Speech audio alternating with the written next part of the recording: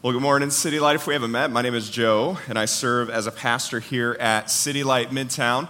I want to apologize in advance if my voice gives out this morning. I had a silent retreat all of last weekend, and I came back without a voice. And so I don't know if the Holy Spirit's trying to teach me something. It's not that I talk too much. I've determined that. So we'll try to get through this thing together. Growing up, we did not have cable in my house. Which meant that I was relegated to watching the Saturday morning cartoons on network TV.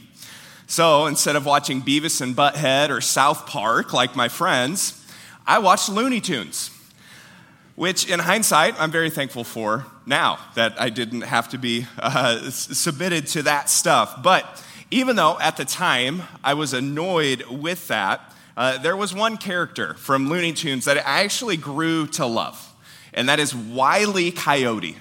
Who here has seen something with Wile E. Coyote in it? Almost everybody, right? There he is, right there. If you remember, Wile E. Coyote was always hungry and wanted nothing more than to put that Roadrunner character over an open flame and have him for dinner. But no matter how much he tried, the Roadrunner was always just out of his reach. He would hatch crazy plans. He would go after him. It would look like he was going to get him, and then at the last minute, the Roadrunner would escape. And that's the plot. Over 60 years of short episodes, the same thing every single time. But what I came to appreciate about Wile E. is no matter how many times he fell off a cliff, or had an anvil smash his head, or exploded himself with a rocket, or ran face first into a wall, no matter how much all of that happened, he was undeterred. He kept on his mission, his ultimate culinary mission. There is a word for this. It's called resilience. Resilience is the capacity to withstand difficulty. Wile E. Coyote had a tremendous capacity to withstand difficulty. And that's what makes him a really likable character. And this week, as I was thinking about it, it dawned on me that many of my favorite movie and TV characters of all time have resiliency as a primary trait. Samwise Gamgee and his loyalty to the mission and to his friend Frodo. Atticus Finch and his relentless defense of Tom Robinson in the Jim Crow South. Jean Valjean, laying himself aside over and over and over for the good of Cosette. Inigo Montoya and his relentless pursuit of the six-fingered man. There is something about resiliency, the ability to keep on your mission despite extreme difficulty, to withstand challenge and maintain your integrity. I think resilience is something that we would all desire for ourselves. I think resilience is something we would all desire for our loved ones. We know that things will not be easy and that we will experience all levels of difficulty. But if we were able to write out our own stories that included the difficulties that we know, we would display resiliency in the face of those difficulties and still achieve our mission. In our text today, we're going to see some starkly contrasting pictures. On the one hand, we have Jesus faced with trial, difficulty, anxieties, decisions to make, and he responds with incredible resilience and moves forward in the mission of the Father and in kind his mission as well. On the other hand, we're going to see Jesus' disciples. They too are faced with trial, with difficulty, with anxieties, and with decisions to make. But instead of showing resilience, they show weakness and they panic. They sleep instead of praying, as Jesus told them to. They lash out and fight when Jesus is peaceably handing himself over. One of them betrays Jesus because he worries that things will not work out in his best interest, and so he's going to take things into his own hands. Both Jesus and his disciples experience deep anxiety, but Jesus doesn't panic while his disciples do. And what's the difference? I think the difference is actually a little bit surprising. The difference is not because he's God. It is true, he is God. But we get a picture of Jesus today in his full humanity. And in that and through that, we see the difference here is actually him tying himself to the Father through prayer. It's through prayer. That's the difference that we see in the text today. Jesus cries out to the Father. He aligns his own will with the Father's will. And then he calmly steps into what the Father has. Jesus has confidence in the will of the Father. And he is resilient in the face of deep anxiety and an immediate future of arrest, torture, and death.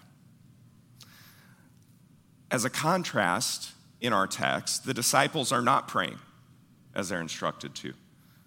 The result for them is panic, an ill-advised attempt at either revolt or protection, and eventually scattering and denial. Judas uniquely responds with betrayal. But all of them have the same thing in common: a lack of prayer and a lack of resilience. Whatever it is that they're relying on, whatever they have confidence in, is shaken. And so you see the fruit of that in their behavior in the text today. And church, I think this is where this lands on us today. The same choice actually lies before us today. Because here's the deal: we will encounter suffering. We will have trials. We will have anxieties. And so the question is, will we panic or will we pray? Will we find resilience in placing our confidence in God, or find it shaken when it's put somewhere else? It seems so simple, but it's also so important. In prayer, we humbly express that we need God. That's what prayer is. We're just humbly going and saying, God, we need you. I need you. And through prayer, we choose to trust in and depend on God and his care for us.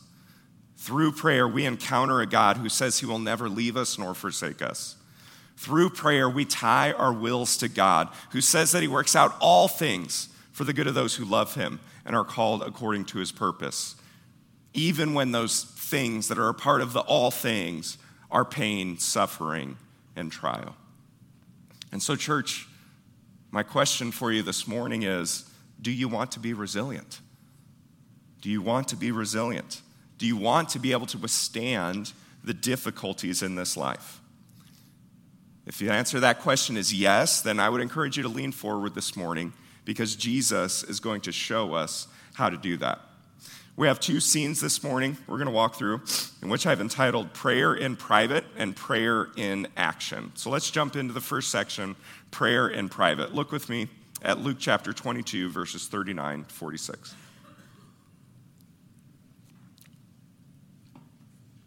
And he came out and went, as was his custom, to the Mount of Olives, and the disciples followed him. And when he came to the place, he said to them, "Pray that you may not enter into temptation." And he withdrew from them about a stone's throw and knelt down and prayed, saying, "Father, if you are willing, remove this cup from me. Nevertheless, not my will, but yours be done."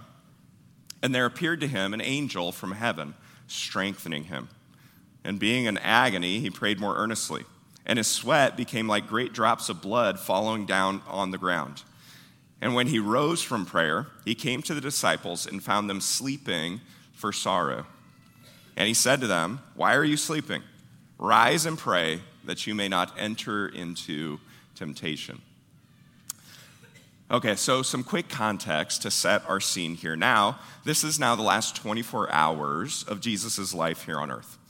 Importantly, Jesus has just gotten done warning his disciples that things are about to change, like very dramatically for them.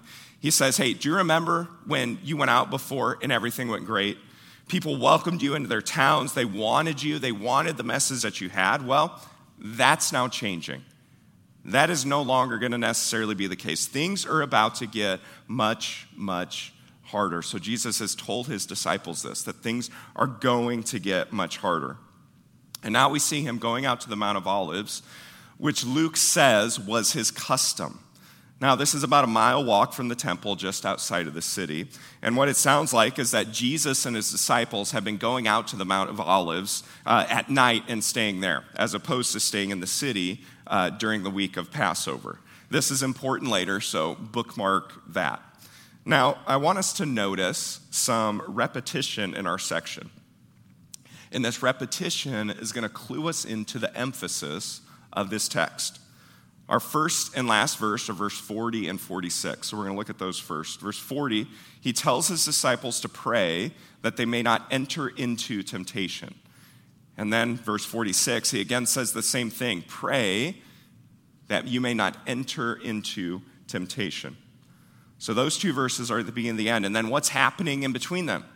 Verse 41, and he withdrew from them about a stone's throw and knelt down and prayed. And then in verse 44, and being in agony, he prayed more earnestly. So a quick Bible study tip, whenever you see repetition, pay attention to that. The author is trying to highlight something. And in this case, Luke is trying to highlight what for us? Prayer. Yeah, absolutely. Now, like I mentioned, there's a contrast set up here too. Jesus is going to pray. And he tells his disciples to also pray. And then you get two very different pictures of what's happening. Jesus goes and he kneels down, which is not normally the custom. Normally, Jewish men would stand when they prayed, but he kneels down. He humbles himself. He's praying earnestly, a stone's throw away from them. He tells them to pray, and then he goes and prays as an example for them. And what happens? The disciples are sleeping. Jesus is praying earnestly. The disciples are sleeping. So that's your contrasting picture. But to me, as I'm reading this, the thing that's most surprising is the picture of Jesus and not the picture of the disciples. If you've been paying attention at all in Luke, you kind of expect the disciples to mess up here, right? They're the definition of one step forward and two steps back. That's just like they're told to pray, they fall asleep. Okay, yeah, that sounds about right. That sounds about what we have seen this whole time. You come to expect it. Not that it's okay, but it's just not surprising. However, the picture that we get of Jesus, to me, is very surprising. We see him dealing with significant anxiety, asking this cup to pass from him. He's sweating profusely, like drops of blood, which may be literal drops of blood or maybe a metaphor like the ESV seems to translate it here. But whatever it is, Jesus is under extreme duress, and he's showing it physically, emotionally, and mentally. Now, why is this surprising? Why is this picture of Jesus so surprising?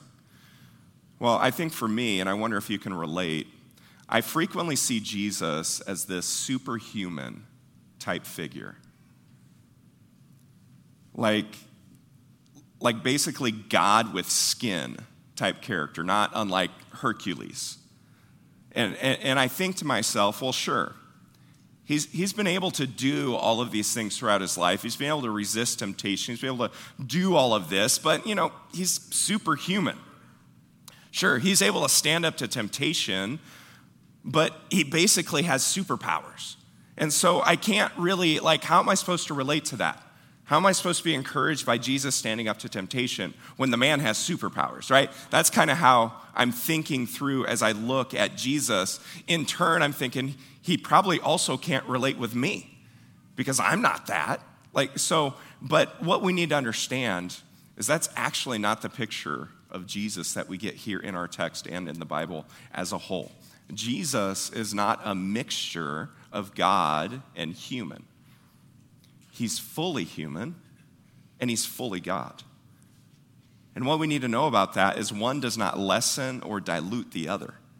The fact that he's human doesn't lessen the fact that he's God, and the fact that he's God doesn't dilute the fact that he's fully human. So he is not 50% human, 50% God. He is 100% human, 100% God. Now, if your mind has a hard time wrapping around that, bending around that, welcome to the club. It's not easy. You're like, Joe, I took a science class. I know that this is not how things work. This is like if you told a little boy, okay, listen, you can be a combination of strong and smart. And you can decide you're going to split that down the middle. You're going to be 50% strong and 50% smart.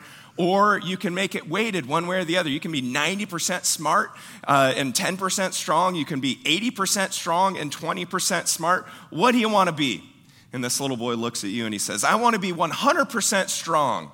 And you're like, yes, you're going to be super strong. And hopefully someone will be there to help you make decisions throughout your life. And then he looks at you and he says, and I want to be 100% smart. And you're like, well, clearly that ship has already sailed. In fact, in second thought, you might just want to focus on being strong because math is not going to be your strong point. Because we know 200% doesn't go into 100%, right? That is not how it works, but this is the part of the mystery of the incarnation and the nature of Jesus. He is fully human and fully God, neither of which dilute the other. And the picture that we get today especially highlights the human nature of Jesus. And this is why this is important. This means that he has all the same emotions, the same doubts, the same anxieties, the same hunger, the same temptation, you name it, as all of us. He can relate to all of us. And so we see him here asking the Father to remove this cup from him. Jesus knows what's coming. He knows he's about to take on the Father's wrath on behalf of all of the world's sin. He knows that this will secure the ultimate defeat of Satan, sin, and death. He knows that this will reconcile people to God, and yet he still asks, Lord, if there is any other way to accomplish this, please take it away. Please take it away. Then we see him in such distress that he's sweating profusely. This is a jarring image, but it's an important image. It's important that we see Jesus as he is here, fully human. And Hebrews 4:15 tells us a little bit about why it's so important. It says this, "For we do not have a high priest who is unable to sympathize with our weaknesses, but one who in every respect has been tempted as we are, yet without sin." So what we need to know is we don't have a superhuman Savior who's detached from the suffering that we experience. We have a fully human Savior who can sympathize with us in all of our suffering. And guess what? The news gets a little bit better, actually, because not only does he sympathize with us, he is still in the practice of praying. Romans 8:34 says this, "Who is to condemn? Christ Jesus is the one who died. More than that, who was raised, who is at the right hand of God, who indeed is interceding for us." So that means what we have, church, is this fully human Savior who sympathizes with us in all of our trials, all of them, and suffering. And he's also interceding. He is praying for us right now at the right hand of the Father. This is really, really good news. You have a compassionate God who sympathizes with you, who is praying for you right now. Let me just bring this quickly into our living rooms for us. Have you ever suffered from or experienced crippling anxiety? Have you ever been there? If you have, you need to know Jesus is too right here. And it doesn't go away when he prays either. It's still there after he's comforted and strengthened by the angel. When you experience anxiety, you need to know he doesn't look at you with disappointment. He looks at you with compassion. He knows. He's been there. Have any of you ever known what God wants you to do, but you don't want to do it? Jesus has experienced the same thing. He's experiencing the same thing right here, right now. He has been there. He understands what you're going through. He's not ashamed of you. He draws near to you. Have you ever been betrayed by someone close to you? Have you experienced the sting of a friend talking badly about you behind your back? The pain of a spouse or significant other choosing someone or something over you? The injustice of someone at work or school sabotaging you to make you look bad? Church, we need to know Jesus is experiencing all of that with his disciples here, with Judas. We have a fully human Savior who can identify with everything that we have gone through and will go through. And so I want to finish up this section by looking at Jesus and saying, okay, this picture of this fully human Savior, what is he doing? How does he tap into this resilience? What is going on? And so I want to look at the prayer he actually prays in the midst of suffering as instructional for us. So let's look at how he prays. Verse 42. Father, if you are willing, remove this cup from me. Nevertheless, not my will, but yours be done. Verse 44. And being in agony, he prayed more earnestly. And so what we see in Jesus from his prayers is that he is honest, he is earnest, and he is humble. He is honest, he's earnest, and he's humble. This is a mini lament that Jesus prays here. He is honest about how he's feeling. He's honest about what he's thinking about this whole situation. So what that means is we can be honest in our prayers. God already knows our thoughts. We're not hiding anything from him. We can be fully honest with our prayers because Jesus shows us that we can. He's earnest. He knows that the Father is the only answer to everything he is bringing. The Bible says that he could call down legions of angels if he wanted to, but he knows, no. I need to be earnest in my pursuit of the will of the Father. We must be earnest in our prayers. How often are we earnest about taking things into our own hands when we get nervous or anxious about something? What if we were just as earnest about taking it to the Father, saying, Lord, your will be done and not mine? We must be earnest in our prayers. We must actually believe that the Father is the only answer for us. He's humble.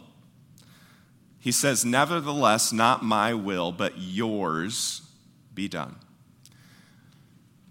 This is the most important part of his prayer. He did not allow his anxiety, he did not allow his desire to get out of this to lead him into sin. As humans, we've got to recognize that our desires are fickle and prone to fault. We can feel very, very strongly about something and be very, very wrong about it. We can justify why we feel the way we feel pretty expertly and still be wrong. We must humble ourselves in prayer and say, not my will, but yours be done. Yours be done. Sometimes our will and the Father's will be in harmony. Sometimes they will not. But we have to recognize in those situations that we're not the Father. He's the Father. He knows. His will is so much better than ours. So in our prayers, church, be honest, be earnest, be humble. Like I mentioned, a significant part of this text is the contrast between Jesus and his disciples. Some of this we've seen already. He's praying, they're sleeping. And now we're about to see the fruit of that in their behavior in our next section. So the next section is this prayer in action. Look with me at verses 47 to 53. While he was still speaking, there came a crowd, and a man called Judas, one of the 12, was leading them. He drew near to Jesus to kiss him. But Jesus said to him, Judas, would you betray the Son of Man with a kiss? And when those who were around him saw what would follow, they said, Lord, shall we strike with the sword? And one of them struck the servant of the high priest and cut off his right ear. But Jesus said, no more of this. and he touched his ear and healed him. Then Jesus said to the chief priests and officers of the temple and elders who had come out against him, "Have you come out as against a robber with swords and clubs? When I was with you day after day in the temple, you did not lay hands on me, but this is your hour and the power of darkness." So here comes Judas, who, going out on a limb here, has not been in his prayer closet asking the Father what he should do and bending his will to him. In fact, we saw a few verses ago that Satan entered into Judas in order to betray Jesus. Now, we don't know everything that has gone on with Judas and all the things he might be thinking, but we know that he hasn't loved how Jesus' ministry has gone recently. He complained about expensive ointments being used to anoint Jesus. And he's been taking advantage of being the one carrying the money bag, skimming stuff off the top. And now that he sees that Jesus is not going to be the king he thought he would be, he decides, I'm going to cut my losses, and I'm going to make a profit, and I'm going to betray Jesus, one of his closest friends, who he spent the last 3 years of his life following, being a part of the inner circle. Now, as I started to read this text, I recognized just something that never really computed with me, and I had a bit of a hard time understanding, and that is, how is Judas showing Jesus to these religious leaders? How is that betrayal? And what I mean by that is this: Jesus' ministry was public. People knew who he was. So why did they need him to betray Jesus by showing him who he is? It'd be like someone coming to me and being like, "Hey, Joe, we need your help. You're the only one that can do this. We need your help to entrap the mayor of Omaha, to figure out a way to get her." And I'm like, "Okay, you know what? Okay, whatever. What do I need to do?" "Tell us who she is." Like, what? It's a public figure. You know who this person is. So this didn't really compute for me. But as I was reading some of the context clues this week, and as well as a few commentaries, it helped give me some insight into this. One of the big things that we need to understand is that contextually, the religious leaders did not want to arrest Jesus during the day. And they didn't want to arrest Jesus during the day because they feared the revolt of the people. Because the people loved Jesus. They held him as a prophet. They had seen all the healings and everything like that. And so they feared people seeing them do the thing that they wanted to do. Which, by the way, red flag. If you want to do something but don't want anybody to see you, if you're not going to the bathroom, like, that's a problem. But here's the issue. The religious leaders would not have known where to find Jesus at night. Remember, this scene started with Jesus going to the Mount of Olives, and Luke said, as was his custom. However, the only people who would have known about that custom were his closest friends. Judas, being a close friend, knew where he would be in order to lead these religious leaders to him, to be able to arrest him under the cover of darkness and avoid a revolt. They would have never arrested him in front of everyone else. So for us, imagine Christianity were illegal in our country by punishment of death. That has happened in the history of the world in many different countries. And so what we had to do is we have to meet in secret and smaller groups. And we never meet at the same place twice in a row, and we come and go at different times so as not to arouse suspicion. But someone from our group who we trusted, who we had been with for years, decided to lead the authorities straight to us because there was a reward available for doing such things. That is what is happening here with Judas. He's leading these religious leaders directly to them so they can execute their plan under the cover of darkness. This is the power of darkness. And what does Jesus do? Does he chastise Judas? Does he take a Bud Crawford swing at him before he's arrested? No. He just calmly acknowledges what Judas is doing. Judas, would you betray the Son of Man with a kiss? He shows Judas he knows, but he also lets him do it. Remember, he was just on the mountain praying, Lord, your will and not my will be done. And so after this, anxiety fills the rest of the disciples, who, remember, were not praying on that mountain. They were sleeping. And they ask, should we strike with the sword? Now, if you remember from last week, they have two swords with them. which we learned in the section before this. And there's a whole gang of people who have come out to arrest Jesus. And in their panic, they wonder if they should strike with their two swords. Then one of them, who we find out from the Gospel of John, is Peter. Peter decides he's not waiting for an answer, and he takes a swing with his sword, cutting off the right ear of the servant of the high priest. Now, what we need to understand here is that this is not benign. Like, Peter's trying to kill this guy. Whether he was coming down from the top and the thing glanced off to the side, or more likely, he took a decapitating type swing and the guy ducked and it shaved off his ear, Peter's really trying to kill this guy. He's trying to take his life. Peter, who wasn't praying, who wasn't aligning his will to that of the Father, responds to anxiety with panic. With panic. I've got to do something. And how does Jesus respond?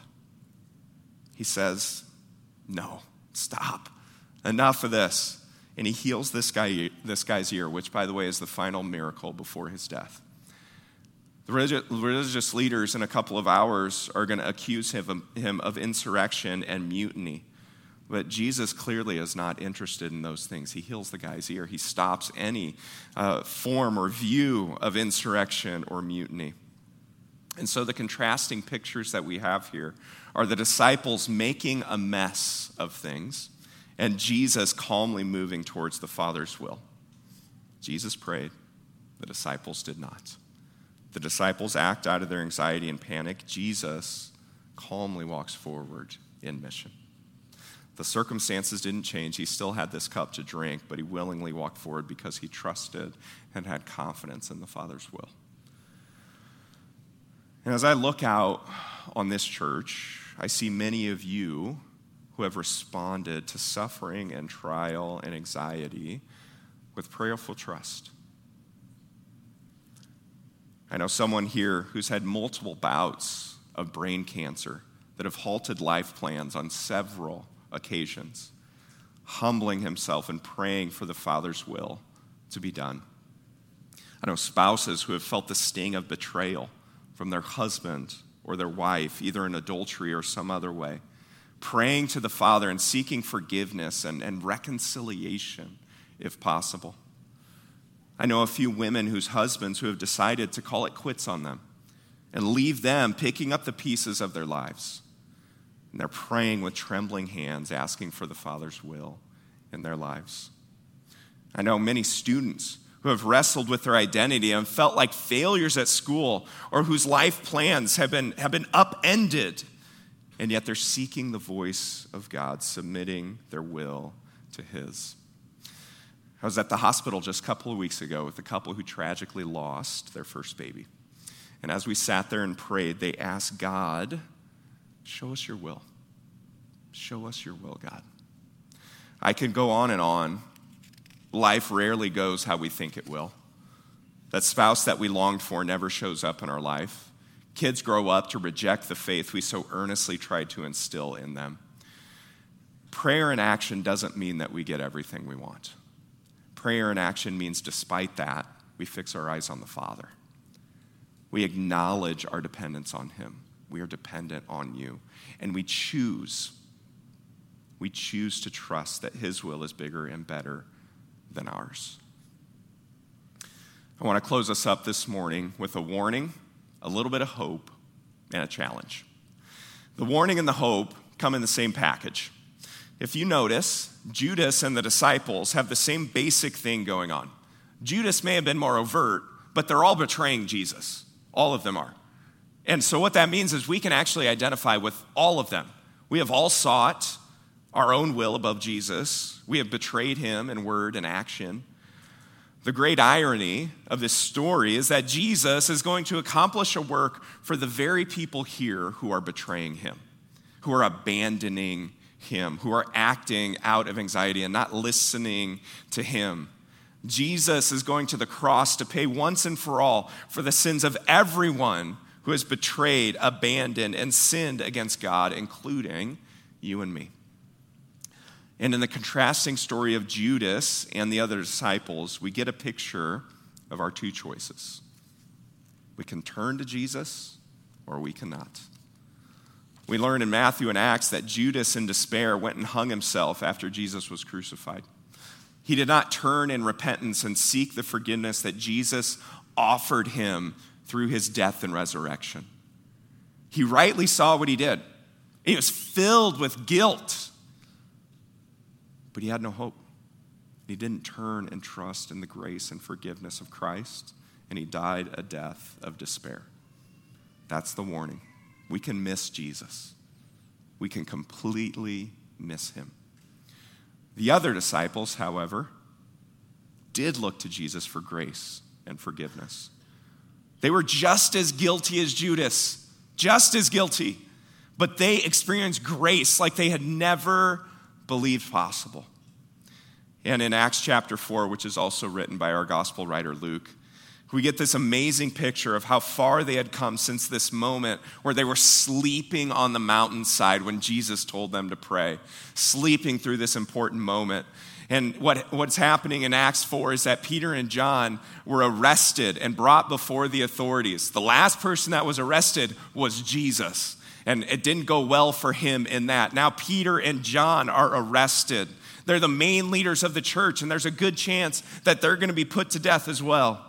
It's a very dangerous situation for all who called themselves followers of Christ. But in a miracle, they were released and threatened and told not to proclaim the name of Jesus anymore. Otherwise, things were going to get really, really bad for them. And they left, and they went back to the other believers, and what did they do? They had an immediate prayer gathering right there. They weren't going to sleep on this one. And listen to their end of their prayer in Acts chapter 4, starting in verse 29. And now, Lord, look upon their threats and grant to your servants to continue to speak your word with all boldness, while you stretch out your hand to heal, and signs and wonders are performed through the name of your holy servant Jesus. And when they had prayed, the place in which they were gathered together was shaken, and they were all filled with the Holy Spirit and continued to speak the word of God with boldness. Where before they'd sought to preserve their life, now they're asking for boldness to go out with this name of Jesus, to continue to spread his name that was becoming increasingly dangerous for them to do. These men and women would become some of the most resilient people in history. Despite oppression from everywhere, the gospel would spread into the whole world. And church, we need to know the hope is that it's never too late to depend on God in prayer. It's never too late to humble yourself in front of the Father. It's never too late to ask for his will to be done above yours. Remember, he sympathizes with you, with your temptations, with your desires, with your anxieties. Turn to him. Okay, and now a quick challenge, and then I'll sit down. I don't know what your prayer life looks like, but this week, take a step. A step. Very simply, take a step. Take 10 minutes every morning or 3 times this week to pray. Sit down in the quiet and pray. Pray that your will would be bent to the Father's. Be honest with him. How are you feeling? What are your desires? What are your fears? What's going on in your mind? What do you not want to do? What do you want to do? And then submit your will to his. Father, not my will, but yours be done. Resilience is not going to be found in relying on our own strength, but putting our trust in his strength. When you choose to pray, you are making the choice to depend on God. I want to encourage all of us to take comfort that we can approach God in our weakness. He has been there, he knows, and he has compassion on us. Come to him in your weakness with honesty and then submit yourself to him. Father, your will be done. On top of this, we're a family of God who's instructed to pray for one another. And so as we end our worship gathering today, we're going to have a prayer team in the back. I want to encourage you to go and be prayed for. You'll be able to identify them. They'll have blue lanyards on, and they would love to pray for you over anything that might be going on in your life. I would encourage you during worship to go back and do that. So why don't you go ahead and stand with me. I'm going to pray for us, and then we're going to worship together. Jesus, thank you that you are a God who can identify with us. You are a God who has experienced all of the things that we have experienced. But Lord, you showed us that the way is not to control things ourselves, but to submit ourselves to the will of the Father. And so God, I pray for us as a church that we would see your example of prayer, that we would be honest and earnest and humble. We wouldn't try to hide things from you because you see our thoughts, you see our emotions, you know everything. Lord, would we be a willing and joyful open book to you in prayer? But Lord, would we also submit ourselves to you? Lord, your will and not my will be done. This is your kingdom that you are building. Please use us in it. It's in Jesus' name we pray. Amen.